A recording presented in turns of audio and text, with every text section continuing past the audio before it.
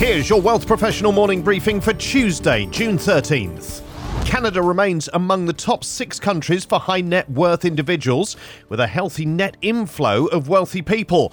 A new report published today shows a net 1,200 inflow of HNWs in 2022, with a projected 1,600 for 2023, putting Canada ahead of France, Germany, the UK, China and India, among others. The report from citizenship by investment specialist Henley & Partners uses New World Wealth data and focuses on those with at least $1 million of investable wealth and are in their new country for at least 6 months of the year. Canada ranks 6th behind Australia, UAE, Singapore, US and Switzerland. Henley & Partners says it's seen a spike in interest in investment migration programs, up 47% year over year and 36% quarter over quarter in the first 3 months of 2023. The report reveals how the United States is losing appeal among HNWs despite being a top 5 country for net inflows.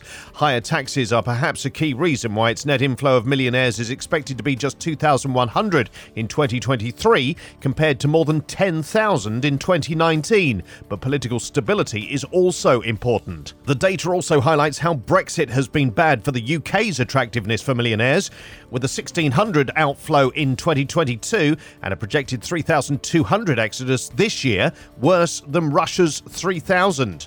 Employment income grew across many Canadian cities in the years before the pandemic, but it was uneven according to a new study. Using Statistics Canada data, the Fraser Institute's research considered wages, salaries and commissions from paid and net self-employment income before taxes and transfers in 2019. It included Canada's 41 metropolitan areas and ranked them by their rate of growth in median employment income using data from 2008 to 2019. Adjusted for inflation, employment income growth across all 41 metro areas was 5.4%.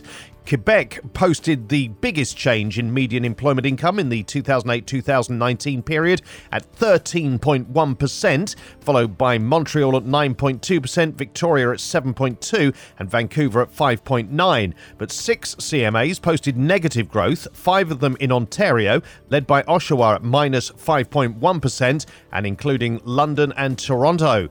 Calgary also posted negative growth at minus 3.6%.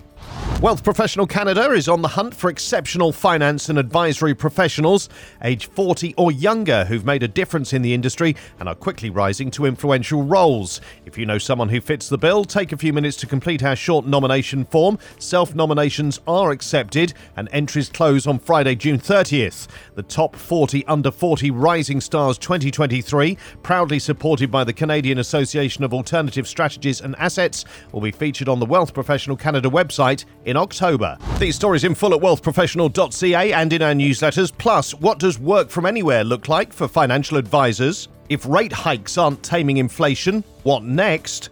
And clients love advisors' portals, but that doesn't mean replacing you with DIY tools.